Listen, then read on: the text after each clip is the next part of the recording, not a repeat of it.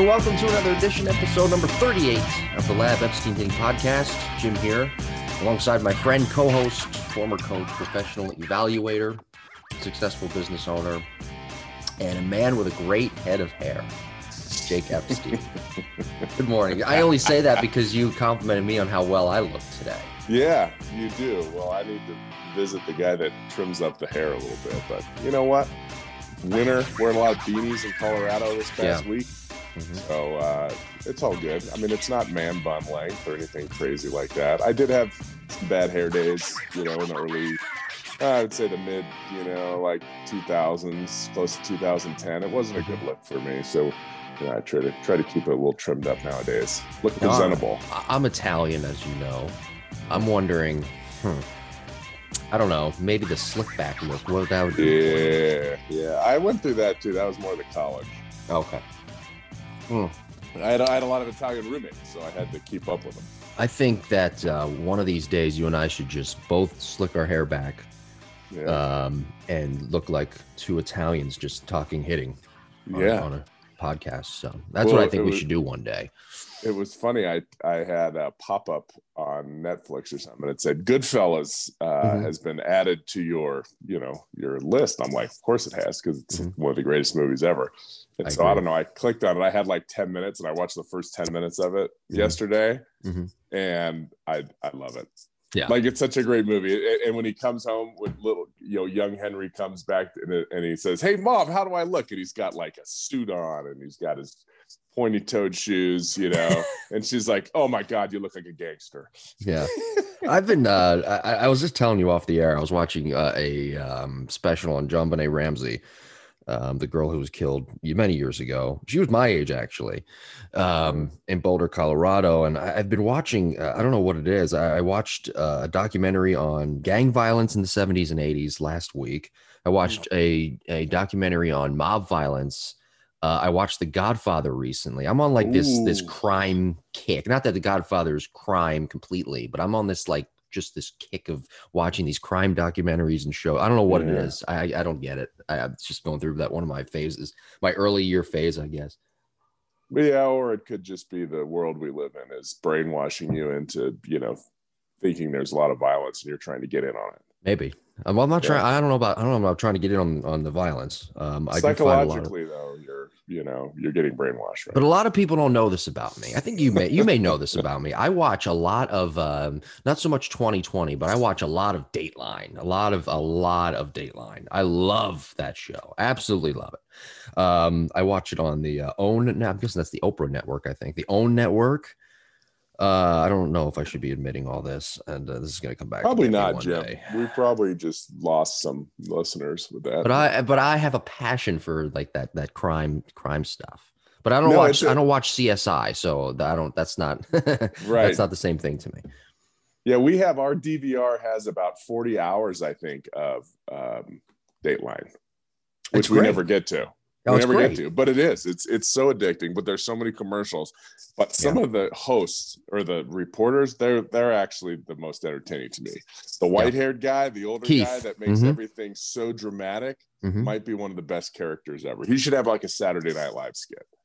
I think you know what it's a good thing you brought that up. He does. Keith Morrison's his name, and he actually does have people who played him in the past on Saturday Night Live. And his I looked this up one night because he is my favorite host too. And he sometimes paired with the lady, I forget her name, the blonde haired woman. She's in the beginning of the episode, and then at the end the hard open or the hard close. But his nephew is, I don't know if you ever watched the show Friends. His nephew is Matt Chandler, whoever plays the actor Chandler. I forget his name. Perry. Yes, that's his nephew. There you go. Yeah, he is. But he is my favorite. By the way, I didn't get to this last week, and I want to ask you. It's kind of a stupid question, but Major League Baseball is thinking about doing this. And there's a couple of rules that came out this week. about what Major League Baseball plans to do in 2021, and we'll get to that in a second. But the NHL just started back up, thank God, and they've got hopefully they'll have fans in the stands very soon. But the NHL division naming rights are now into effect, and I saw that on TV this week, watching a couple of games, how they were highlighting the divisions, and they had the sponsors underneath. I want to know your thoughts on that becoming a reality in baseball, if it does. I know it's kind of a stupid question, but I'm surprised with how many people out there, from what the research I've done, actually have an opinion on it. I couldn't care less, but some people think it's just, again, messing with the game, I guess, and among other things. Yeah, I don't know. I don't think I have an opinion one way or the other. I go back and look at all the baseball, the Ken Burns, baseball stuff, and the giant billboards, of like Ballantine beer, you would see them just plastered all over the place. So I don't know. I watch a lot of golf, and those guys have every part of their bag's got something. The front of their hat, their side of their hat, their lapel, the shirts. So I guess I'm accustomed to that. Baseball, I'm looking at that uniform, and if they start throwing stuff on the uniform, I don't know. I might have a different. So you're not for the uniform part. You're not for the stuff being thrown on the uniform. I don't think so. Okay. How about the? I'm actually for that, but I don't really. Yeah. Again, I don't. It's not that I'm for it. I don't really. I guess I don't care. It wouldn't bother me. I guess because I've seen it done before. I think they do it overseas. I think they do it in Mexico in the Mexican Baseball League. What about this? Is something. I mean, if it said Chico's bail bonds, then I think I would be okay. If it said Chico's bail bonds on the back, or it said, or if it said Epstein Online Hitting good, Academy. That might be good. I'm sure that's in my budget to put that on a Yankees pinstripe jersey. I think teams. I don't know why they don't do this more. They're starting to roll this out, but having the sponsors or a logo on the tarp. I don't know why teams don't do that more. I guess because maybe it doesn't rain enough, or it's not. They cut away, enough. Maybe. Yeah. I don't know. I think baseball's done a really. Last year they did there were so many ads like on the back of the mound. Right, you would see some kind of logo that would change every time that they just put in there, or behind home plate. That one's always So I think you're getting visibility from TV, which is what you need, right? Because it's not like the people are at the games right now. So I don't know if I would touch the uniforms with anything too big right now. I don't know. That's just me. I mean, maybe if you wanted to throw a patch on the sleeve and everyone had the same patch. Yeah. I think I would be okay with that, but I don't know. I mean, I don't even like, sometimes you get all the playoff patches on the hats, then the hats look all, I don't know.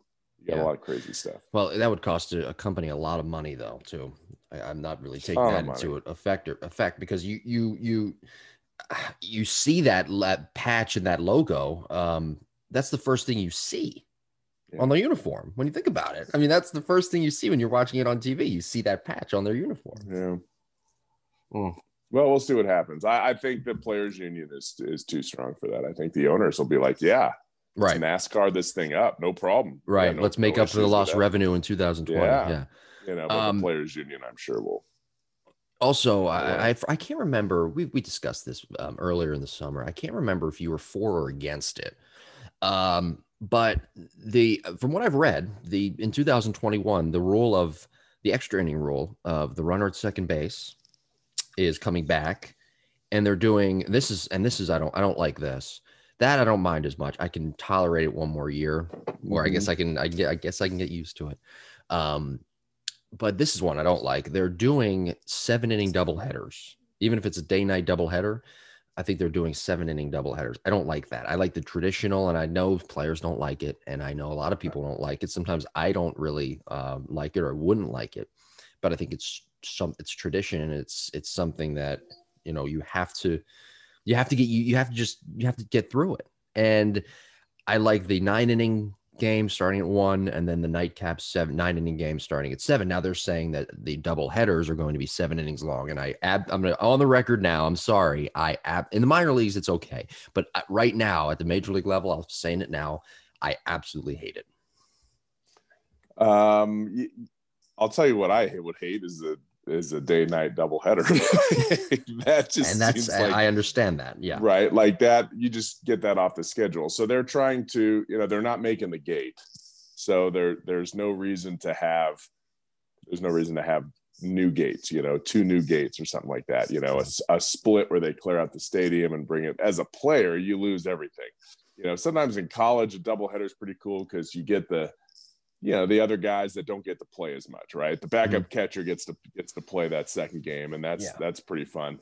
I feel like pitching is really going to get depleted when you start throwing double headers out there. Yeah. Your bullpen is going to feel that. So what is I guess I'm not up to speed on how many of those are those scheduled double headers, or those double headers they're throwing in because we're losing games of COVID if there's an outbreak, something like that. I think all of the above. Yeah. I mean, scheduled double headers, I think, are just, I guess if we're playing 162 game season, I don't think there's a need for that. Mm-hmm. I think they, if they're going to go to a regular season, as far as making up games, 2 7s, I guess I'm for it because you got to do what you got to do to get the games in. But so you're begrudgingly for it. I'm begrudging. I wouldn't be for a 7-inning double header if it was scheduled. Like, hey, on May 15th, we're going to have a double header. But if it's like, hey, we had an outbreak, we got to make up these games, I think that's probably a smart thing to do, just to save some pitching and some wear and tear on the body. If you can save a third of a game. I don't know. I hope it doesn't extend past 2021. I personally, I hate it. Yeah, I'm a traditionalist in that way. I'm open to new ideas, but I hate this 7-inning game stuff. Even in college, though, they do 2. If they're doing a double header, they do Sundays. 2. They do 2. Don't they do 2? 2 7s. I remember now. Usually. Do they do 2 7s? I thought they do 2 9s. I thought okay. Well, I'm not for it. I'm on the record of saying that, but okay. Sorry about that, everybody. I know some people are cheering that, but saying it's shorter. And players certainly love it too. I'm not. Players definitely love it. Yeah. By the way, they do get the owners and teams. They do get extra revenue when they do day-night double headers. That's why they love it so much. That's why they're always for it. Yeah. The players are not, obviously, but that's why they do those 2 gates and they get that a little bit of extra revenue from what I've read. There was a Reggie Jackson quote I want to pass along to you here that I found. I didn't get to it last week, and I want to give it to you now, and I want to kind of get your thoughts on it. It's an interesting quote. He says, there are 3 kinds of advantages that the pitcher and batter contest. There's the physical advantage, the strategic advantage, and the psychological advantage. And we've touched on all of those things, just use different terminology on previous episodes. And he goes on to say, I didn't want 2 out of the 3. I wanted them all. So that's just kind of goes to show you what kind of stone cold killer of a hitter Reggie Jackson was. But that's an interesting way. He's thinking about hitting an interesting prism there. He's basically looking at it through the lens of 3 different avenues that a successful hitter, I think, must have, but oftentimes kind of, especially with the younger guys and gals, overlooks when trying to become a successful hitter and training for an upcoming season.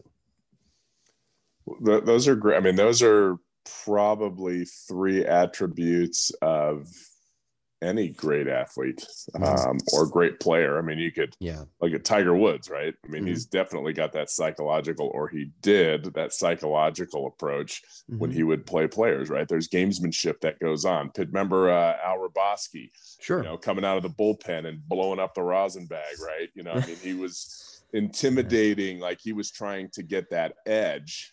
So you can, I think that's a great quote. I don't think I've ever heard that quote. But that is a great quote that it does. And everybody's different. I think, some people can get in the batter's box and command that respect and assertiveness. But if you do that too much, you piss off the pitcher.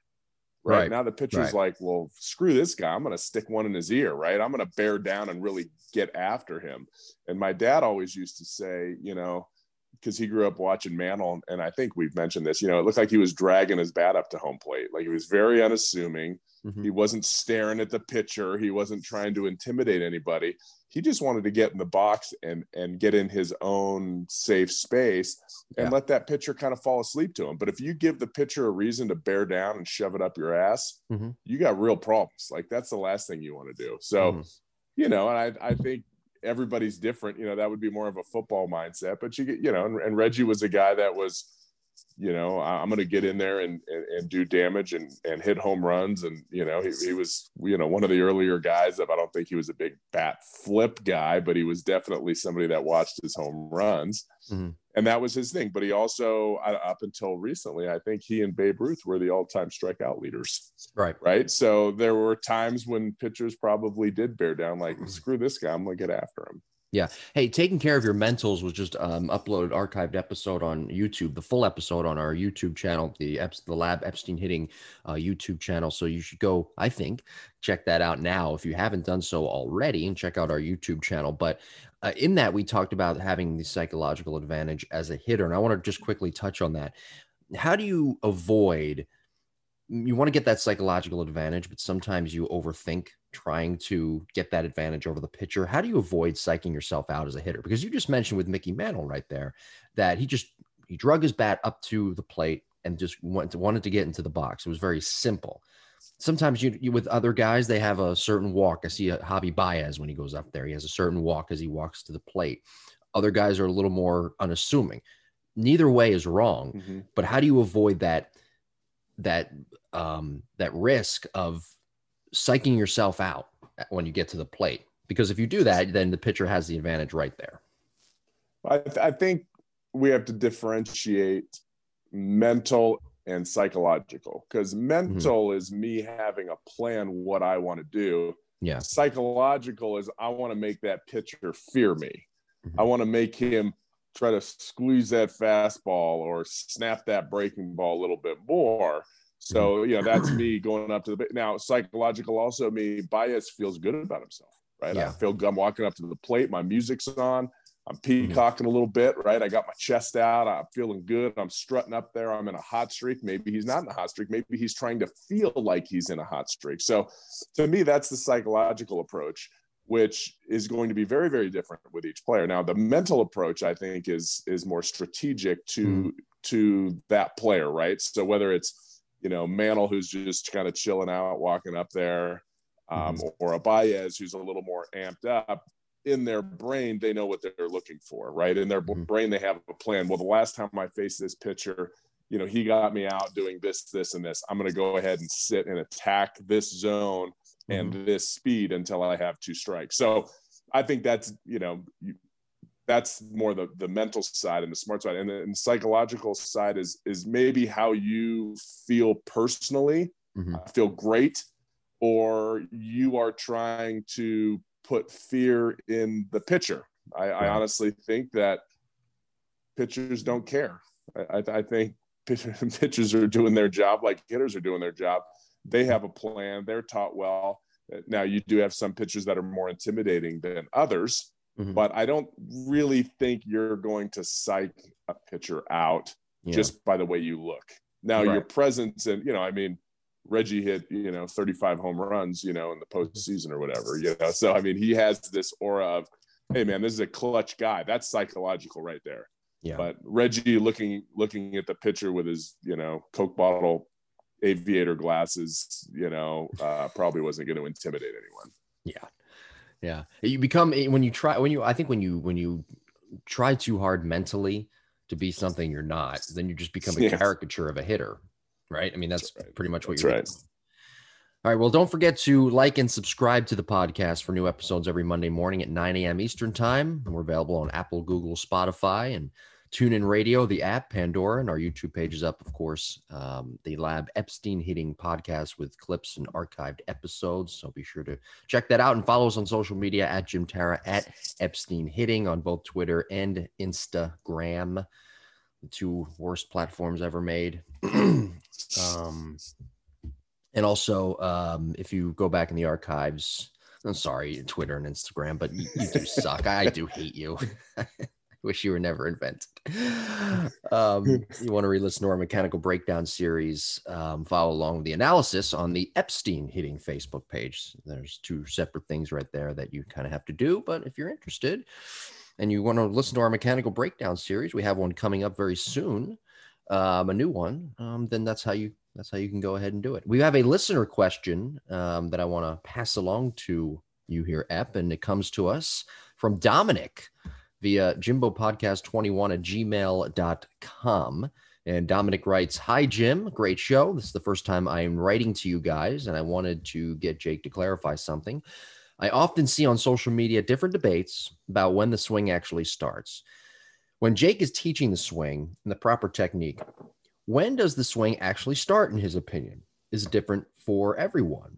Does it matter the type of timing step or hip counter rotation? Thanks for answering." And that is from Dominic. Great question, Dominic. Thank you again for emailing us again. jimbopodcast21@gmail.com.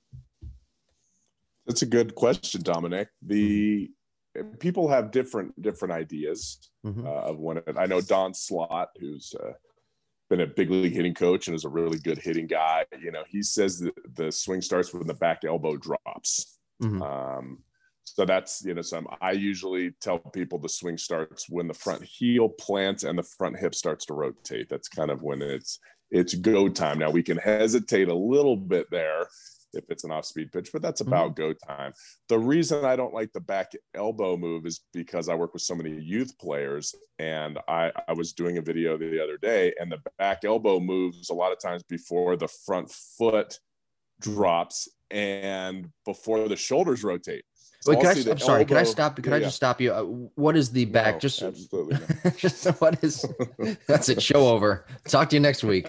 What is the back? What is the back elbow drop? I think some people are might be a little confused by that. So if the back elbow starts up, you know, it's not against it's not in the slot, or it's not against the body. So when it starts up, and then, you know, if you watch most big leaguers, you know, slot is pretty much right. You'll see that front foot land, and then the elbow comes at the same time. And when the elbow comes, the back shoulder comes at the same time. So it's kind of like, I remember we were at a convention together speaking, and I think it may have been a softball convention. And so we were talking about that, and I heard him, and I picked up some really good things with his talk, but it was, you know, he was big on the elbow, and I'm like, you know, do you work with 12-year-olds? Because that elbow's out of control, and that elbow will drop before the body even starts to rotate. Where if it's done properly, the body starts to turn and the elbow moves at the same time. So for me, you know, if I'm, you know, just, you know, Dominic's asking me this question, I would say what you do prior to that left hip starting to rotate. Okay. So the left hip's going to start to rotate right about the time the front toe touches and the heel's about to plant. That's when you're a right-handed hitter. Yeah. If you're a right-hand hitter, think about your front foot, your front knee, and your front hip. If you're everybody strides. Whether it's a strike or a ball, everyone should stride. Right. Everybody's going to load. So everybody's going to load. So we've talked about my load means I'm getting ready to step. So that doesn't really mean my leg kick yet. I'm getting ready. I'm starting to move. I'm starting to shift weight into my rear side. So that is whatever. That has nothing to do with the swing. The stride has nothing to do with the swing. But when your foot's about at its peak during the stride, the highest point on its way down, that's when your brain's going to say, is this a strike or is it a ball? Is this one I'm going to swing, or am I going to take? Am I just going to drop my foot? And if I just drop my foot, typically my front knee and my front hip doesn't open that much. Or it's go time. Now, all of a sudden, as my foot's on its way down, my front knee is going to start to open. My front hip's going to start to open. All of that should happen with our back elbow still in position, not dropped yet, still up, and our back shoulder still up, so that we have separation and torque. So to me, the swing starts with the opening of the front knee and hip. So it doesn't start with any stride or anything like that? Nope, not for me, because I feel like the swing, like the actual swing itself starts there. The rhythm, my pre-swing movements is what my dad would call them. Pre-swing movements is everything that happens before the swing from your stance. So you have your stance, you're just sitting there rocking around, what's going on, feeling some rhythm. Sure. And then when you start to load into your back foot and take your stride, which is very different. He mentioned a hip coil, right? Or hip cock, the front shoulder coming down. people call scalp loading. You can do whatever the hell you want to do. Yeah. That would be considered a pre-swing movement. That's me getting ready to swing. But when it's go time, so think about a bow and arrow. Like, when does the bow and arrow release, right? What is the start of that process? Is it putting the bow and arrow putting the arrow into the bow and pulling it back, or is it upon release? So I would say the arrow's coming out. That would be shooting the arrow. Everything before that, loading that arrow, would be considered a pre-swing movement. Okay. Yeah, and that's how I do my teaching. That's my teaching. I try not to mess around too much with a player's style. I'll make suggestions. Hey, why don't you try this stride? You like an open stance? You like it closed? I'm not going to change that. That's not, everybody's different. Jose Bautista, right? Had like crazy stance. Tony Fernandez had a crazy stance. Euclid had a crazy stance, whatever. Rizzo. But when they get to heel plant and they start to rotate and that swing starts, that's when all the commonalities really set in between most major league hitters, or most all hitters. And for the record, I agree with everything you're saying there, but there is a lot of stuff out there that people say, well, the swing starts here, it starts the stance. I saw that one time too. The swing starts in the stance, and a lot of people will get that aren't you, that this rich knowledge of hitting will get confused. They'll get confused. So, all right. Anyway, Dominic, good question. Thank you. And again, if anybody has questions, email us. Is it Dominic with a C or a K at the end? Dominic with a K. I have a cousin named Dominic with a K. Maybe him. He didn't tell me where he's from. Oh, I figured there would be, if it was Dominic, the last name would end with a vowel. No, it's like Dominic with a K. No, I mean, his last name would end with a vowel. Like I don't know. Yeah, he didn't tell. Yeah, he didn't. You know what? I didn't get his email. I don't want to say his email on the air, but. No. But I think he is Italian. Yes. I think this is good. We're building in our Italian base. That's right. First, that's the first. He's like Dominic's. That's the first time Dominic has emailed us. It's like in sports talk radio. I don't listen to sports talk radio anymore. But like when the callers say, "Hey, first time caller, long time listener." Yeah. Sometimes I want to call the station one day and just say, "Hey, first time listener, long time caller." Flip it on. Oh my God, I hate sports talk. All right, well, thank you, Dominic, for that question. We do appreciate it. And before we get into our topic today, talking off-season hitter meetings, I want to let everybody know I'm proud of this. But we have new listeners now in New Zealand. Our listenership in New Zealand has gone up.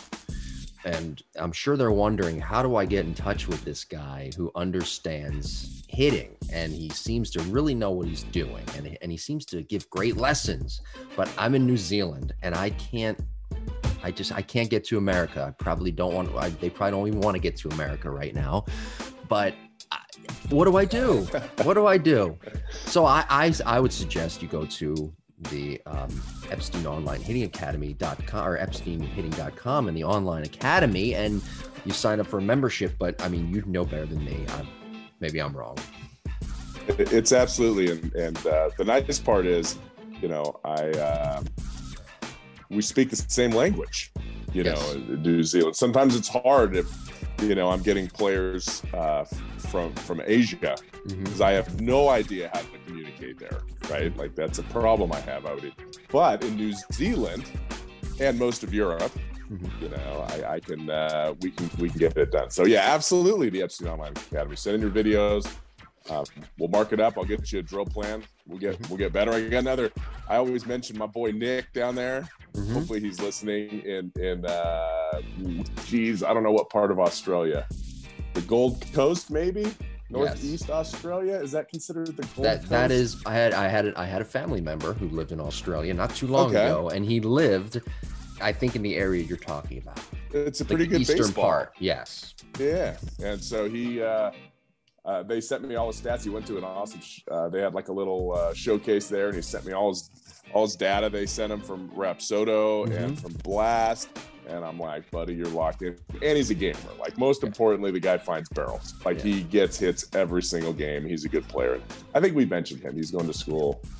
He's coming to go to school in the States, but was it Missouri? Somewhere in Missouri. Yeah, right. Right. Yeah, and so he's, but I think he wants to get, I think he wants to get signed. Mm-hmm. You know, I really do. I think that's his goal. And he plays for, I don't know if you guys remember, or the local scout down there is Dave Nielsen. I don't know if you remember him. He was actually a big guy, big catcher for the Brewers, probably in the late '80s, early '90s. Gosh, I hope I'm right. No, it was probably '90s. And he's an Australian-born guy, and so he kind of runs stuff down there. But anyway, they play good ball. In fact, I was working with a team the other night in Denver, and they had at the facility, and they had an Australian baseball game on the Australian Winter League. That was pretty cool. That was pretty cool to watch. Mm-hmm. But most importantly, all those players should probably join the Epstein Online Academy. I agree. My family member took my godson to an Australian baseball league game when they lived there many years ago. Right on. So Australia is there's a little bit of a pocket of baseball there in that country. Yeah. That is pretty predominant. Now, again, everybody in Australia, New Zealand, America, just log on to EpsteinHitting.com and you can log on to and sign up for the Epstein Online Hitting Academy.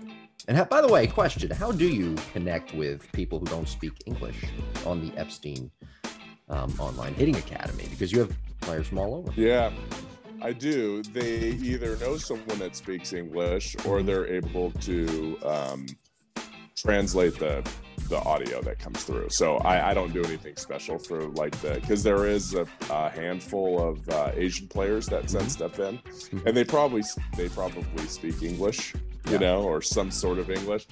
For the drills, it's not a problem, right? Because we're demonstrating the drills, and I go through exactly how to hold the bat and where to put the bat and where to, so you could copy that. The analysis, they can follow the lines, and I make it, I use a little bit more graphics to make sure that they're seeing where the elbow is, or where the hands are, where the front shoulder is. But I'm sure they have someone there. I don't have any special software.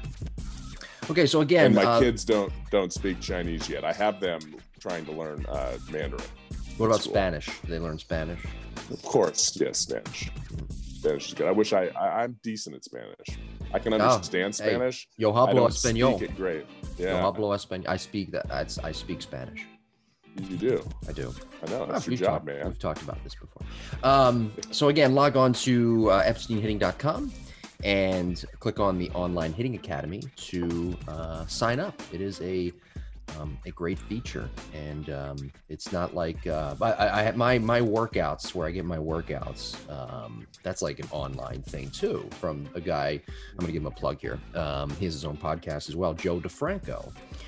He does in-person training, and he's trained many athletes. He's actually he's in Florida a lot at the wrestling academy. What's it called? The WWE center there in Orlando, and he's down here a lot.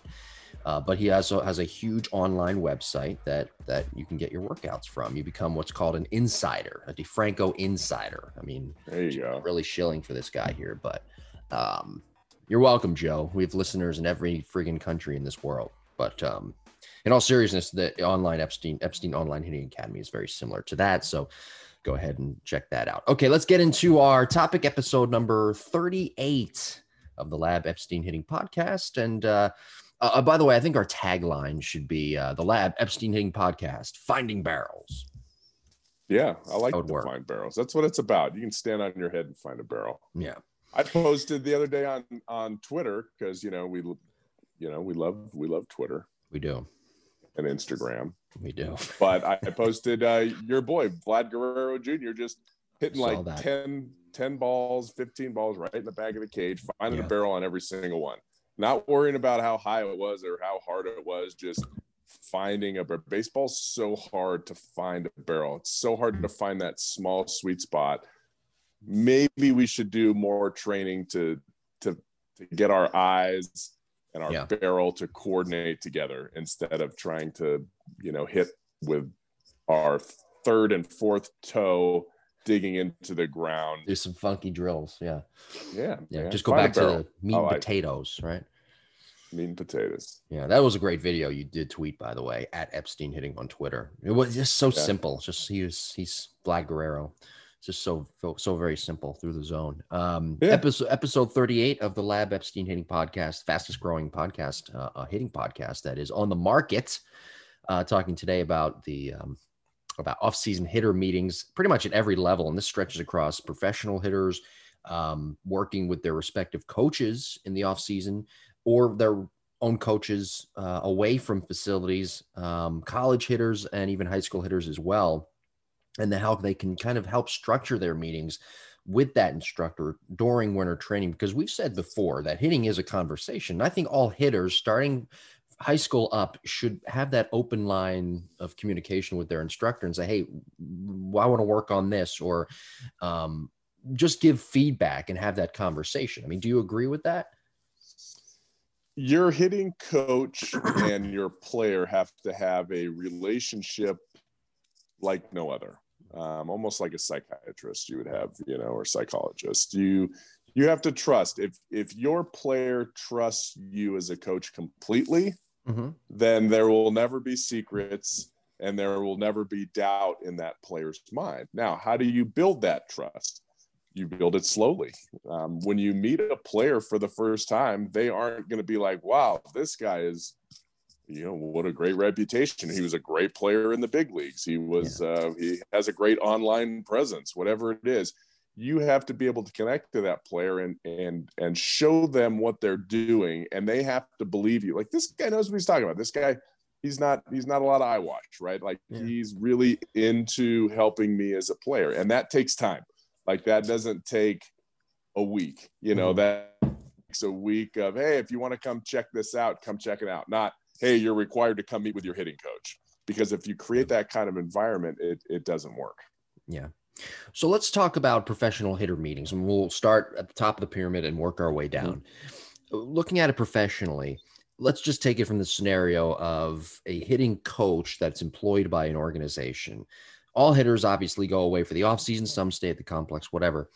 And some take a liking to certain coaches that they had, and they work with them throughout the entire year.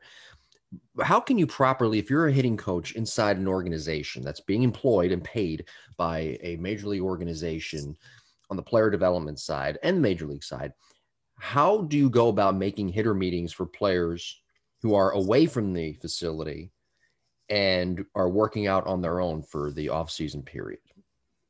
You want to have the conversation about what, how did you feel your season went? What do you feel? What were your strengths? What were your weaknesses? If we look at our spray charts, it might say something like you really chased in this area, or you were very successful in this area, but the pitch away you struggled with. And, 72% of the pitches you got were away, but they weren't necessarily on the corner. So let's see. Maybe we have a plan. Look, you should really focus and work on driving balls to right center field. Okay. So me as a player or as a coach, there are ways that I would do that. Like, this is how, this is the process. This is mechanically what we're going to do. Now, if we break down your swing, Johnny, it's the reason you give away that is because your front shoulder spins a little early, right? You're focused on really, rotating fast. Well, that is great on pitches middle in, but pitches middle away, we actually have to decelerate our body, or our body can't rotate as much. So that's what you need to work on. Whether or not he chooses to hear that information is up to him. Does Johnny want to have a job next year? Yeah. Right. I mean, that's what it comes down to. So Johnny, this is where, or, hey, you had a great year. Let's work on let's work on leaning out, or getting a little bit stronger, or getting faster, or something like that. But, I think the hitting's in a good place. So whatever you did last offseason, just continue to do that to grow as a hitter. So, sure. But you're right. That player is going to go home, and maybe dad's going to work with him, or maybe other players. So we had a player come back to the lab.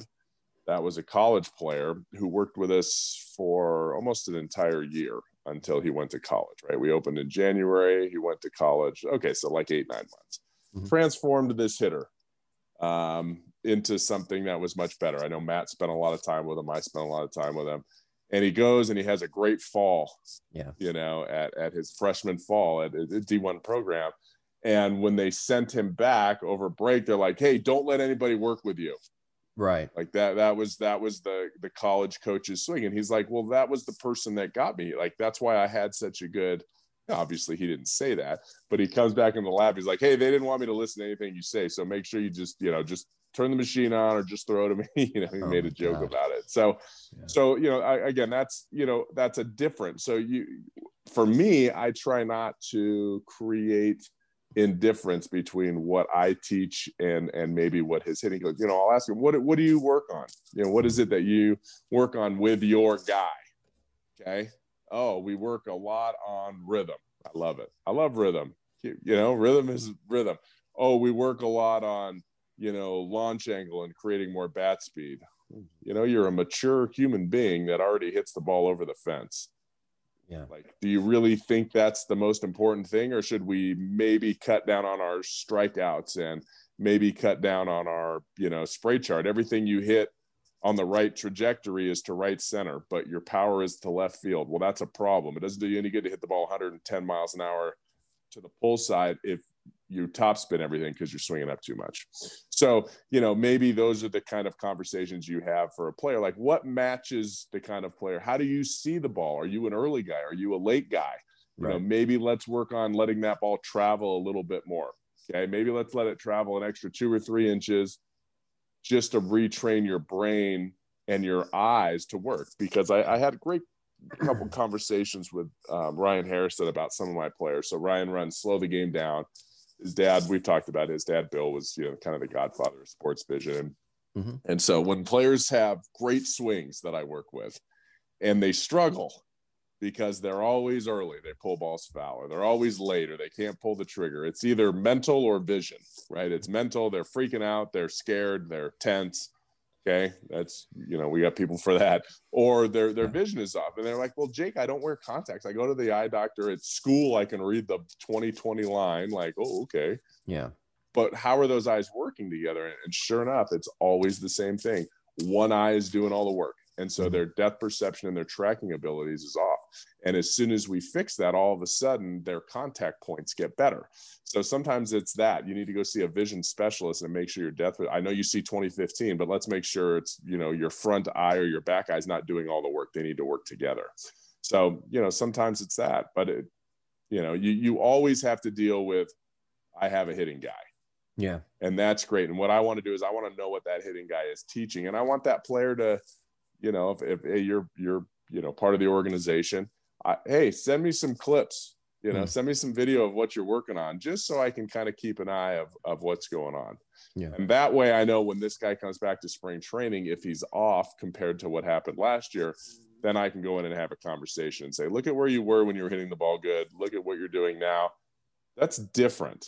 Yeah. What did you work on in the off season? And then maybe you don't work on that next off season, or maybe you get released. Hopefully the vision story that you just talked about reminds me of the time David Ortiz had to go to a vision specialist when he was really struggling and get his sight corrected. I think that was the same year where he destroyed the phone in Baltimore. I think it was. I'm not 100% sure about that. You mentioned a point in there, though. I want to circle back to when you said, hey, this is what you might want to try to do: hit balls, to right center, go the opposite way, work on hitting balls hard that way, or you might not have a job next year coming out of spring training. Knowing that there are some guys, and I think every instructor in an organization, all player development people kind of know this, that it's could be for some guys make or break. If this is it, this offseason, this could be it for them. If they don't have a good spring training coming out of that offseason next year, they're done. We're just going to release them. How do you structure those, if anything's different here? How do you structure those meetings with professional hitters who are on the fringe of basically being released and coming out of the offseason, have a month basically to prove themselves that they can still be in your organization and be of some value? Yeah, usually that's not my department. So I'm not going to make any assumptions about who's coming back and who's not coming back, because that's a farm director, or personnel. It's, for me, just being a coach, a hitting coach, it's, I'm going to tell you what you need to do. Now, I may hear, hey, this guy's on a short leash, you know, he doesn't do this well, he doesn't do that well. Okay, so, you know, Johnny, you need to come back. I mean, Johnny knows too, right? Johnny sees the writing on the wall. Like, be any day now. You're going to need to come back and make a statement, and whether that's getting more physical, you know, and that was one of the problems back in the day when steroids were really big. It was like, hey, you need to get yourself, and all of a sudden guys would come back like 30 pounds heavy, and you're like, oh my God, it's been 3 months. Like, what did you do to your body? You know, so now it's, you know, you need to get off to a good start in spring training, and sometimes that's very difficult. So prepare yourself. Make sure January 30th through February, you know, 7th, you are facing velocity. Whether it's a machine or you're finding a pickup game or you're standing in somewhere, you need to see velocity, because you can't give away your first 10 at bats when spring training comes around. And sometimes it's important, you know, just to let them know that, you know, you're not going to tell them, look, you're on a short leash, but hey, you need to come back ready to go. You know, you're not going to get 30 at bats to get the rust off. Yeah. Make sure you're in shape. Make sure you're in batting shape when you get back. That was a great answer. I'll tell you, somebody asked me recently about the Lindor trade. Would you make that trade for this organization? And I said, I don't know. I don't know the financials behind it. I really don't. I don't think I'm in the proper place to say one way or the other. And knowing Lindor's contract, I can't. I don't know if I can make that decision. So I like my point is, I like your answer there, that you said, well, it's not really my department, which, you know, again, I feel like I'm quizzing you here and we're doing a job interview, but that is the right answer. But I think some people might be wondering that and players listening, hey, I'm down to my final spring training here. How are my off season? How are my meetings supposed to go here in the off season? But that was a very good answer.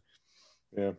The Lindor deal, you got to figure out, you know, I guarantee you there was communication on what is it going to take to re-sign you next year? Right. Do you want to be in New York here? You know, is this something? It's like bets, right? And let's not forget about the arbitration value too, that he just got paid by the Mets as well. That's something to put into account. The Indians saved a ton. Yeah. Anyway, so I'm getting back to the topic here. And we're talking about off-season hitter meetings here, episode 38 of the podcast. Let's go to college now, and you were doing this as of recent. And you still do, but you were the hitting coach for Mizzou, and what were let me just ask you straight out, what were the hitting meetings like in the off season? And I'm talking about fall ball, you know, from September to, you know, the end of October, the hitter meetings in November, and then the hitter meetings in December, that final meeting before leaving for winter break. What were those hitter meetings like? How are they structured?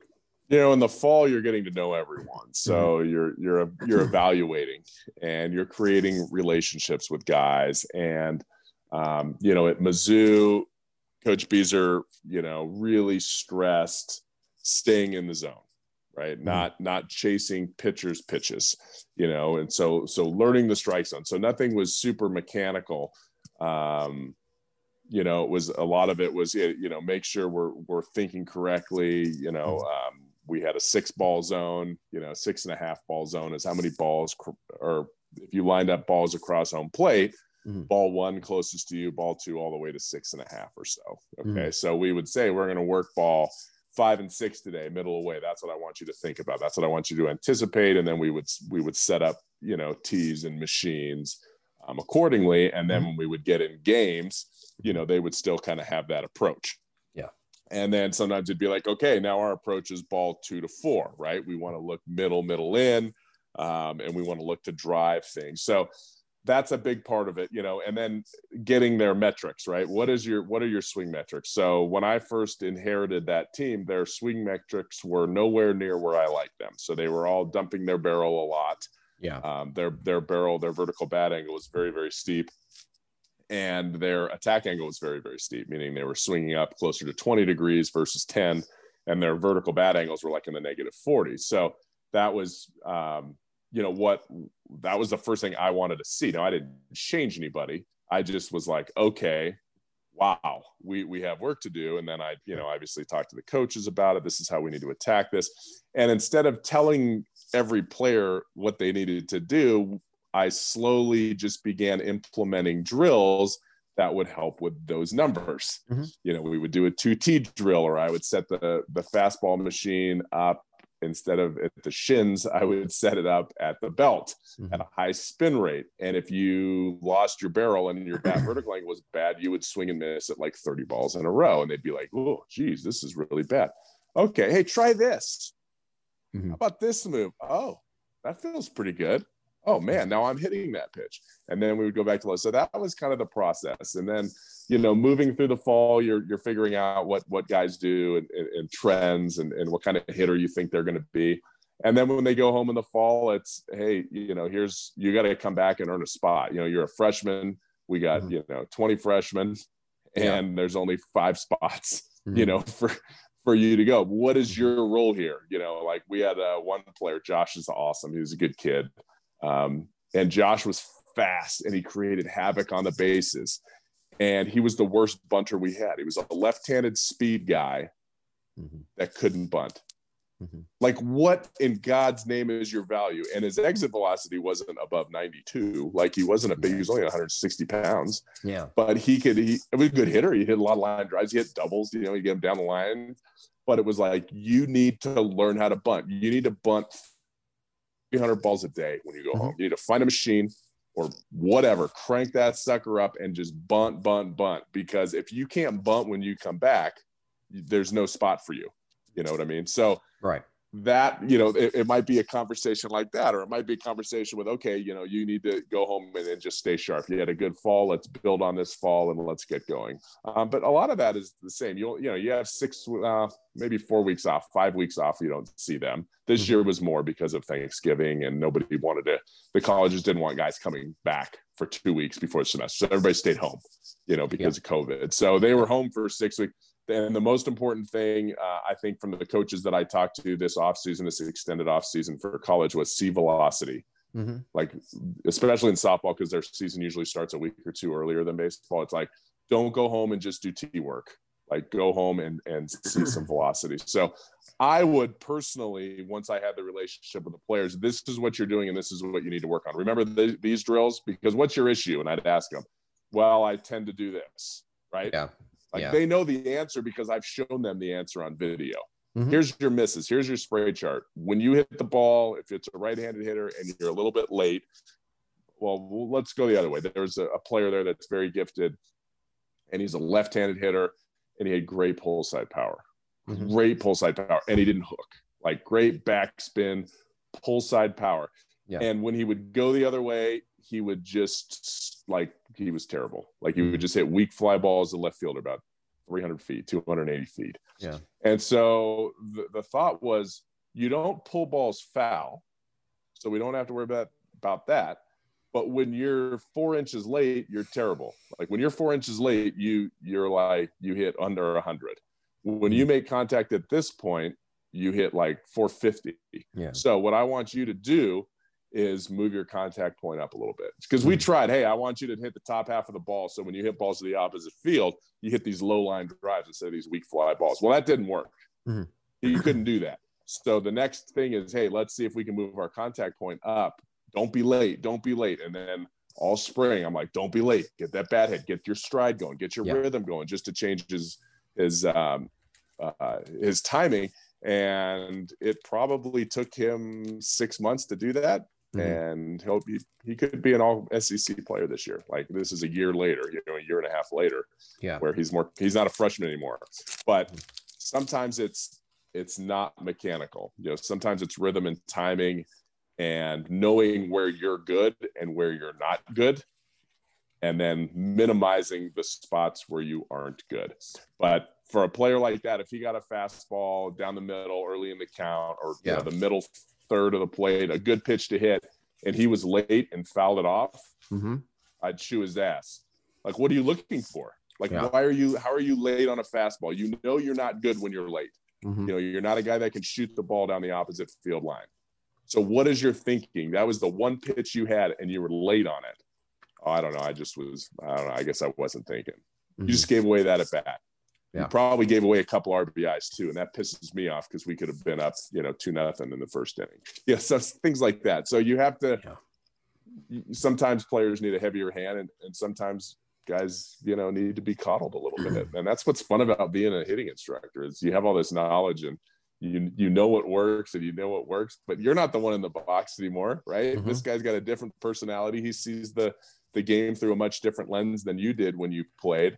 How can we get them better? And I think that's the problem with some of the hitting Twitter, Instagram stuff that's going on, is you have guys that played the game, that know what it's like and know how hard it is. And then you have guys that just say, hey, coil up and snap this thing. But there's so many other aspects to hitting than just swinging the bat hard. Yeah. And that's what makes a really good hitting coach. It's not necessarily being a technician all the time. It's being a friend. It's being a mentor. And sometimes it's being in a position of authority where you have to push players into being their best selves. Yeah.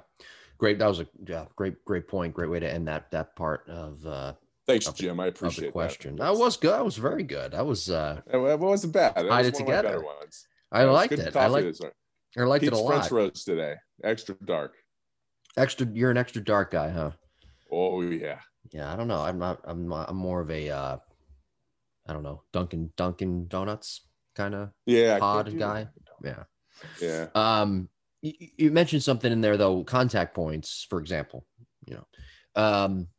When hitters go home for 4 weeks, how do you make sure, because you're giving them a plan to work on for those 4 weeks, how do you make sure that they're actually going to do it? I understand, and it's a broad question, and I know that it's on them to do it, but how do you make sure, what can you give in those meetings that makes them emphasize what they need to work on to come back better in January and go into the season?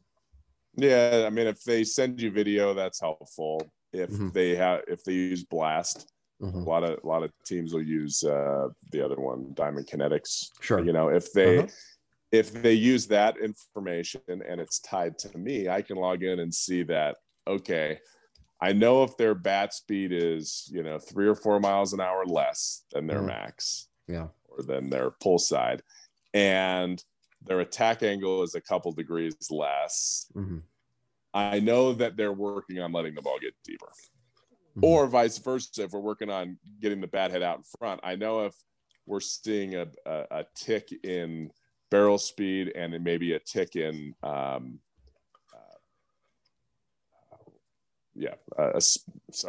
tick in bat speed, as well as attack angle goes up a little bit, then they're probably going more pull side. So that's one way to check on them, but honestly, it's not my job to check on them. Right. I mean, they're grown men and they need to be accountable for their actions. And if they're not, they don't play. And once you get to the college level, that's how it is. And pro level, if you don't play, somebody else will. Right. And that's what they have to understand. They have to understand that there is somebody nipping at their heels, or, hey, you're the guy. Hey, take that guy's job. I mean, we had a guy, I remember when I was playing, we had a freshman come in.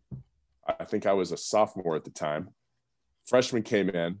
We had an All-American center fielder, a right fielder. I don't know what Fry played. Amazing, but one of the best players I ever played with. And this freshman came in and said, I'm going to take his job. Yeah. And he said it verbally. So what we did was we hazed the heck out of him, and we, taped him to a chair, and we, locked him in the bathroom for. No, I'm just kidding. Yeah, careful. Mike Leach. Careful was now. That Mike Leach that did that one? Put him in the porta potty. Yeah. Oh no, that was the Peyton Manning at Saturday Night Live. That's what it was. Well, Mike Leach did something. I know you're alluding to. He did. I think it was a trailer of some kind. But no, I mean, it's like, you can't come in like that. But that's the attitude. Look, you got to take somebody's job. So you're in two positions. You either got to keep your job because this guy's nipping at your heels, or you're close, man. You got to take that job. Why don't you use the next 6 weeks on your own or 4 weeks on your own to take somebody's job? Sure. And it's a fine line in college, because in pro ball, that's what it is, like cutthroat. I don't care who that guy is. I'm in the minor leagues. Yeah. I'm going to step on his back to get to the next level. Like, I don't care. In college, you have to create an environment where it's one unit and everybody loves each other, but you also have that dynamic where people are competing to make each other better. Yeah. But when that happens, you also have guys that get their feelings hurt. So that's a tough one, but you have to self-motivate players without alienating other players. Like, hey, I want you to try to take his job, right? If he goes home and he doesn't work hard, I need you to step up and do it. But right now you're number 2 on the depth chart. Yeah. I want you to be number 1. I like you. and you're going to need to be number one for this team to be successful. And then when the other kid comes in, hey man, he's pushing you. Don't sit on your hands the next 4 weeks. You better come back better, because he's going to come take your job. All right, I'll make sure I get work done. So Oh, it's life. It's a fun. It's life. It's absolutely life. Sorry. and that's your job as a coach, is to motivate and to push and to love, right? And to create relationships where that player, trusts you, knowing that you're out for them. I mean, that's the great part about being a coach. You're not competing with anyone. Yeah. You're trying to make every player, and if those players see that you are invested in them and you care for them, your players will do anything for you. Let's move on to high school hitters here and their meetings. How do you set up their winter meetings? You're getting a chance to work with them really after fall ball and throughout until the rest of the winter and into the spring. They're not going anywhere. They're not like pro or college guys, unless they go to a different instructor. Why would they? Right? What kind of meetings do you have with those guys and gals, and how do you structure those meetings? We're preparing. So, the high school, it's so different, high school, there's one of my buddies here, coaches a high school team, and he's excellent, and he's invested, and he's a full-time coach and athletic director. He coaches baseball and softball, so he doesn't have to worry about, teaching chemistry, during the day. And he does reports. He just did analysis on all the players that were trying out and what they needed to get better with and what they needed to work on. And what they're doing now is they can do some, I don't know when it starts, but they can, the season starts later here, especially because of COVID, but they can start chipping away at those everybody's issue. So it's the same thing. You have to evaluate. Not everybody is in the same boat. Okay, this kid needs to do this. This player needs to do this. So it's very similar to college. What I would do as a high school coach is I would know what they're doing. Hey, what are you doing to get better? Like, I see you from, because a lot of schools, at least in Texas, they have class, they have baseball class, right, all year long. So from like whatever 2:30 to 3:30 every day, they go to baseball. They lift in the morning at like 6 a.m. before. That doesn't count, but then they can go to baseball class, and when the weather's good, but they at least see them and evaluate them. Well, then we see the players come into the lab at 7:30 at night, and they get extra hitting in to prepare themselves. So that's where I like to have great relationships, me as the lab owner, not a high school coach, with those high school coaches. Hey, what do you want us to work on? Is there anything specific? Because I don't want to have a bad relationship. Oh, don't listen to this guy. You need to work on this. So, is it, hey, he needs to work on breaking balls? Great. I want you to take, the majority of your time today on the slider machine. Or you need to see velo. Okay, you need this. Or he's got a barrel drop. Okay, go in this cage with Matt and work on your mechanics. So that's the kind of open relationships you want to have with different people. Now, the high school gets a little iffy because a lot of high school coaches also work for facilities, at least in the state of Colorado. They've kind of, it's illegal, like in Texas. Like I thought it was illegal here too. But so there's a lot of guys that kind of, you should take lessons from these guys. And that, regardless of what it is, everyone needs to be in the same boat. And that's very, very important. I worked with a high school team the other day. It's like they were going to a showcase. And so it was 13 kids, and they pretty much, probably went to 6 or 7 different high schools in the whole Denver metro area. And so we were, working on things, and one of the kids said, oh man, and one of the guys plays at the, a couple schools that I know. And so they're like, yeah, I showed my coach what we were working on, the video, and they were like so fired up about it. And then one guy was like, no, you got to snap your wrist through, because this kid had a really top hand dominant. I was like, you got to, and I show him a picture of Nolan Arenado. Rich, everybody knows Nolan Arenado here. And Arenado doesn't roll over like ever. His bottom hand or his top hand stays underneath all the way into his extension position, into his follow through. So I said, you need a little bit of this because you flip a little early. Showed it in slow motion. The coach was like, no, you don't want to do that. Yeah. And so the kid came back. We had a second session, and I was like, okay, well, yeah, that's probably the last time your coach will ever talk to you. So just don't show him anything again. Right. But there's a guy that's closed-minded, or, I don't work at their facility, you know, yeah. Or just don't listen to them. Right. Yeah. Right. It was, and so what it is, but that's very, very common. Like, you know, I mean, you had mentioned off air about a guy that, you know, a hitting coach that said, hey, you should try this. And the guy didn't listen to him. And then he went and worked with his regular hitting coach who told him the same thing. And it was okay. Right. And that's a level of trust. And that's a level of respect that, you know, people need to have, that coaches need to have with their players, so you don't run into that. Before we wrap up our show this week, did I miss anything as it pertains to off-season hitter meetings, just as a whole? Yeah, no, I mean, I think as a coach, you have to weigh here's what you need to do to get better. And here's what you currently do really well. Mm-hmm. You know, you can't be too, oh man, everything's great, don't change a thing, because then they'll just be like, okay, cool, man, I got a job when I come back, I'm good.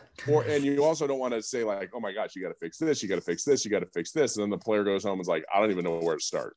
So you have to, you know, you have to be able to motivate and give positive information at the same time you're telling them what exactly they need to work on to be better, so that they can be in the starting lineup when they come back. Right. It sounds so simple, and you make it sound so simple, but it is a lot. It's really complicated. And the way that great coaches can weave through is pretty spectacular, in my opinion. It's not easy. It's why some coaches win. Yeah. Right. I mean, year in and year out with different players, and big budgets and small budgets. There's a reason why some coaches are really, really good, and it doesn't matter where they are, they get the most out of their players, and that's an inherent ability. It's not, you can't force yourself to be somebody you're not. Yeah. Yeah. All right. Well, great stuff this week. Be sure to like and subscribe to the podcast. New episodes every Monday at 9 a.m. in the morning Eastern time. That's in America, of course. The show is available on Apple, Google, Spotify, TuneIn Radio, and the app, and Pandora as well. And our YouTube page is up and running with archived episodes and clips from those episodes as well. Follow us on social media, our favorite platforms, Twitter and Instagram, at Jim Tara and at Epstein Hitting. And if you haven't done so already, go back in the archives and check out our Mechanical Breakdown series episodes and follow along with the analysis. Just go to the Epstein Hitting Facebook page. I know it's a lot for everybody, but you can always, that's a great thing about podcasting. You can go back and push the 15-second reverse button and go back to listen to everything I just said, all those directions. It's very easy. I love the 15-second rewind button. Yeah. And I love the 30-second go through too, you know. Not on this podcast, though. No, I hope they don't do that when we're promoting the Epstein Online Hitting Academy. That wouldn't be good. It's okay. Most of them are probably members. Yeah. Next week, episode number 39, we're going back to our Mechanical Breakdown series, volume 8. We've already done 7 Mechanical Breakdown series. I think we have, right? I mean, that sounds about right. Yeah. I'll have to double check on that, but volume 8 Mechanical Breakdown series next week. And we'll let you know next week who that will be. Ooh. Little suspense. Can't wait. Those are always fun. Yes. So we'll do that next week. Thank you for listening, and stay safe. We'll see you and talk to you very soon. Take care.